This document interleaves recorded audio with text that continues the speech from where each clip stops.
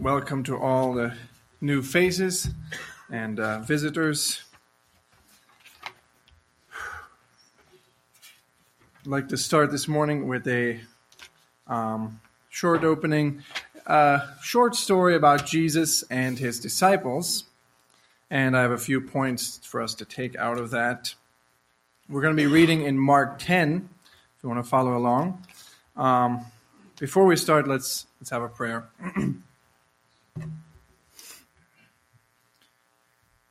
We thank you, Lord, for this chance to be here and to meet with your church and to study your word, learn from you, hear from you. We pray that you would give us ears to hear what is said, to understand clearly what your will is and what you want from us. We pray for your presence here with us in Jesus' name. Amen. So again, in Mark 10, we're going to start in verse 32, and I'm going to be reading from ESV if you're following along. Mark 10. Verse 32. And they were on the road going to Jerusalem, and Jesus was walking ahead of them, and they were amazed, and those who followed were afraid. And taking the 12 again, he began to tell them what was to happen to him, saying, See, we are going to Jerusalem, and the Son of Man will be delivered over to the chief priests and the scribes, and they will condemn him to death and deliver him over to the Gentiles. And they will mock him and spit on him and flog him and kill him, and after 3 days he will rise. And James and John, the sons of Zebedee, came up to him and said to him, Teacher, we want you to do for us whatever we ask of you. And he said unto them, What do you want me to do for you? And they said to him, Grant us to sit, one at your right hand and one at your left in your glory. Jesus said to them, You do not know what you are asking. Are you able to drink the cup that I drink, or to be baptized with the baptism with which I am baptized? And they said to him, We are able. And Jesus said to them, The cup that I drink you will drink, and with the baptism with which I am baptized you will be baptized. But to sit at my right hand or at my left is not mine to grant, but it is for those for whom it has been prepared. And when the 10 heard it, they began to be indignant at James and John, and Jesus called them to him and said to them, You know that those who are considered rulers of the Gentiles lord it over them, and their great ones exercise authority over them. But it shall not be so among you. But whosoever would be great among you must be your servant, and whosoever would be first among you must be a slave of all. For even the Son of Man came not to be served, but to serve, and to give his life a ransom for many. We'll stop there. All right, so we have Jesus and his disciples walking on their way to Jerusalem with Jesus leading the way, and perhaps they just realized where Jesus is heading, or maybe perhaps they get into sight of the city because suddenly the disciples are amazed. It says, and those that followed are afraid. Now, this may seem really odd to us because we're just jumping into the story here. But this is actually right after things have really heated up for Jesus in Jerusalem. We know this from Mark's gospel here and from the other gospels. In this time frame, we have an attempt by the Pharisees, the chief priests, and the temple guards to arrest Jesus, an attempt by the Jewish leadership to stone him, the decision of the Sanhedrin to figure out a way to kill him, and in his last visit to Jerusalem, Jesus just told the Jewish leadership that their father was Satan, and some of them countered him by saying that he's possessed. So things have really heated up. So when Jesus sets himself to go to Jerusalem right after this, it's little wonder that the disciples are amazed and fearful. You see, with their view of what Christ came to do, this is foolish and dangerous. This, to them, puts the whole mission of Jesus taking the throne of Israel in jeopardy. And so Jesus attempts to help them understand what his mission is and what needs to happen. In verse 33, he starts out, "See, we're going up to Jerusalem, and the Son of Man will be delivered over to the chief priests and the scribes. They will condemn him to death, deliver him over to the Gentiles, and they will mock him and spit on him and flog him and kill him. And after 3 days, he will rise." So here Jesus corrects their thinking, and finally the disciples get it, right? No, they don't. We have no response, recorded at least, from the disciples after Jesus tells them his plan. And instead we have James and John come up to Jesus with a question in 35. And James and John come up to him and say to him, Teacher, we want you to do for us whatever we ask of you. And he said to them, What do you want me to do for you? And they said to him, Grant us to sit one at your right hand and one at your left in your glory. So my first point that I have here today is God's plan is easily missed or overlooked if it's overshadowed by our own ambitions. God's plan is easily missed or overlooked if it's overshadowed by our own ambitions. So as we all know, the disciples had a bit of a warped perception of what Christ would do when he came. They were hoping for a Christ, which literally means an anointed one, a king who would restore the nation of Israel back to its former greatness, in fact, far beyond its former greatness, because this king would even be greater than King David. And in that steadfast belief, there was no room for what Jesus was trying to tell them.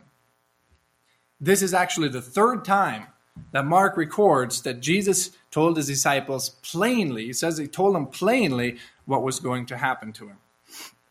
The first time is when Peter zealously takes him aside and rebukes him for even saying such things. The second time, in chapter 9 of Mark here, just the previous chapter, Mark records that after he told them, they didn't understand what he was saying and they were afraid to ask him.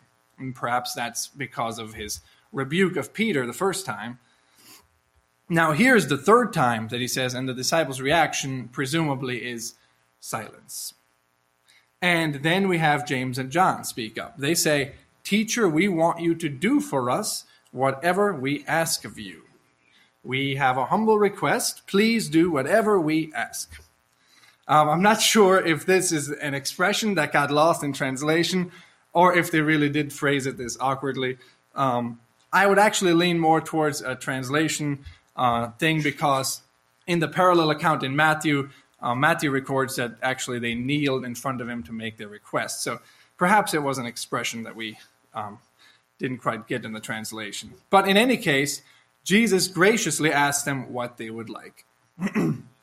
And their request is to sit one at his right hand and one at his left in his glory. What they're thinking, of course, is when Jesus has taken the throne, when he's ruling over the nation of Israel, they want the head of state positions. They want the top spots right next to Jesus, main advisors. And of course, the irony of this in hindsight is that far from what they're imagining, Jesus' great moment of glory, here on the earth at least, was actually on the cross. And at that moment, there were people at his right and left, and they were crucified criminals. So Jesus continues with a fitting response, You do not know what you are asking. The disciples are so fixated on their idea of Jesus' plan, his mission. They're so fixated that they're busy making plans for themselves within that coming plan. Busy planning how to get ahead when it comes. Busy with the desire to be first, the desire to be served, the desire to be in control. And those ambitions are blinding their eyes to the reality of God's actual plan and the road of suffering that will take them there. So, are there areas in our lives where our ambitions, our plans, are overshadowing our ability to discern what God's will really is. Sometimes, as with the disciples here, those plans can seem to be within what we perceive to be God's plan for us. Perhaps they're not bad ambitions. They don't seem like they're bad things to want, but they're keeping us and causing us to miss the bigger picture of God's true plan for us. God's plan is easily missed or overlooked if it's overshadowed by our own ambitions. Verse 38, if we can keep reading. Jesus said to them, "You do not know what you are asking. Are you able to drink the cup that I drink, or to be baptized with the baptism with which I am baptized?" And they said to him, "We are able." And Jesus said to them, "The cup that I drink, you will drink, and with the baptism which I am baptized, you will be baptized. But to sit at my right hand or at my left, is not mine to grant, but it is for those for whom it has been prepared." So now Jesus asked them, "Do you really think that you can drink the cup that I am going to drink?" And they reply, "We are." In the Hebrew scriptures, the term "the cup" or cup is almost always a metaphor, actually, for the just judgment of God against sin. There's many passages in the prophets that use this metaphor. And Jesus was just talking about the suffering that he would go through. Just now, he mentioned it plainly to them, the suffering that he would go through. And now he's just bringing them back, these two that are asking this question, bringing them back to say, did you miss what I just said? That's where I'm going. That's the cup I'm going to drink. And are you able to go through this suffering that I'm going to go through? And Jesus tells them, you will drink that cup. But they don't get it. They're sure that they already understand what the Messiah will do, and they're ready for that plan. But it's completely incorrect, and it's their own ambitions are overshadowing their ability to discern that they are incorrect with that. Now, when we read this, though, I don't think that we're supposed to be going, there go the silly disciples again. Missing the point. How can they keep missing it? I'm sure we've all had that thought, and when we read the disciples, it's hard not to. But I would submit that perhaps we are too hard on the disciples usually, because the way of the cross is hard to understand. And we just have the benefit of seeing it, especially in this story, in hindsight. But it's still hard for us today to understand the way that the way of the cross goes against our human nature and against our very understanding of the way things should be. It's hard for us to understand how that works. And so I think our response to the disciples should be more like, what is it that we're missing right now?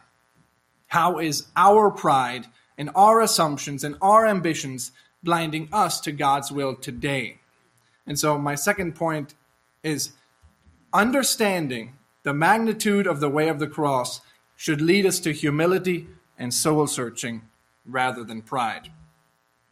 Understanding the magnitude of the way of the cross should lead us to humility and soul searching rather than pride.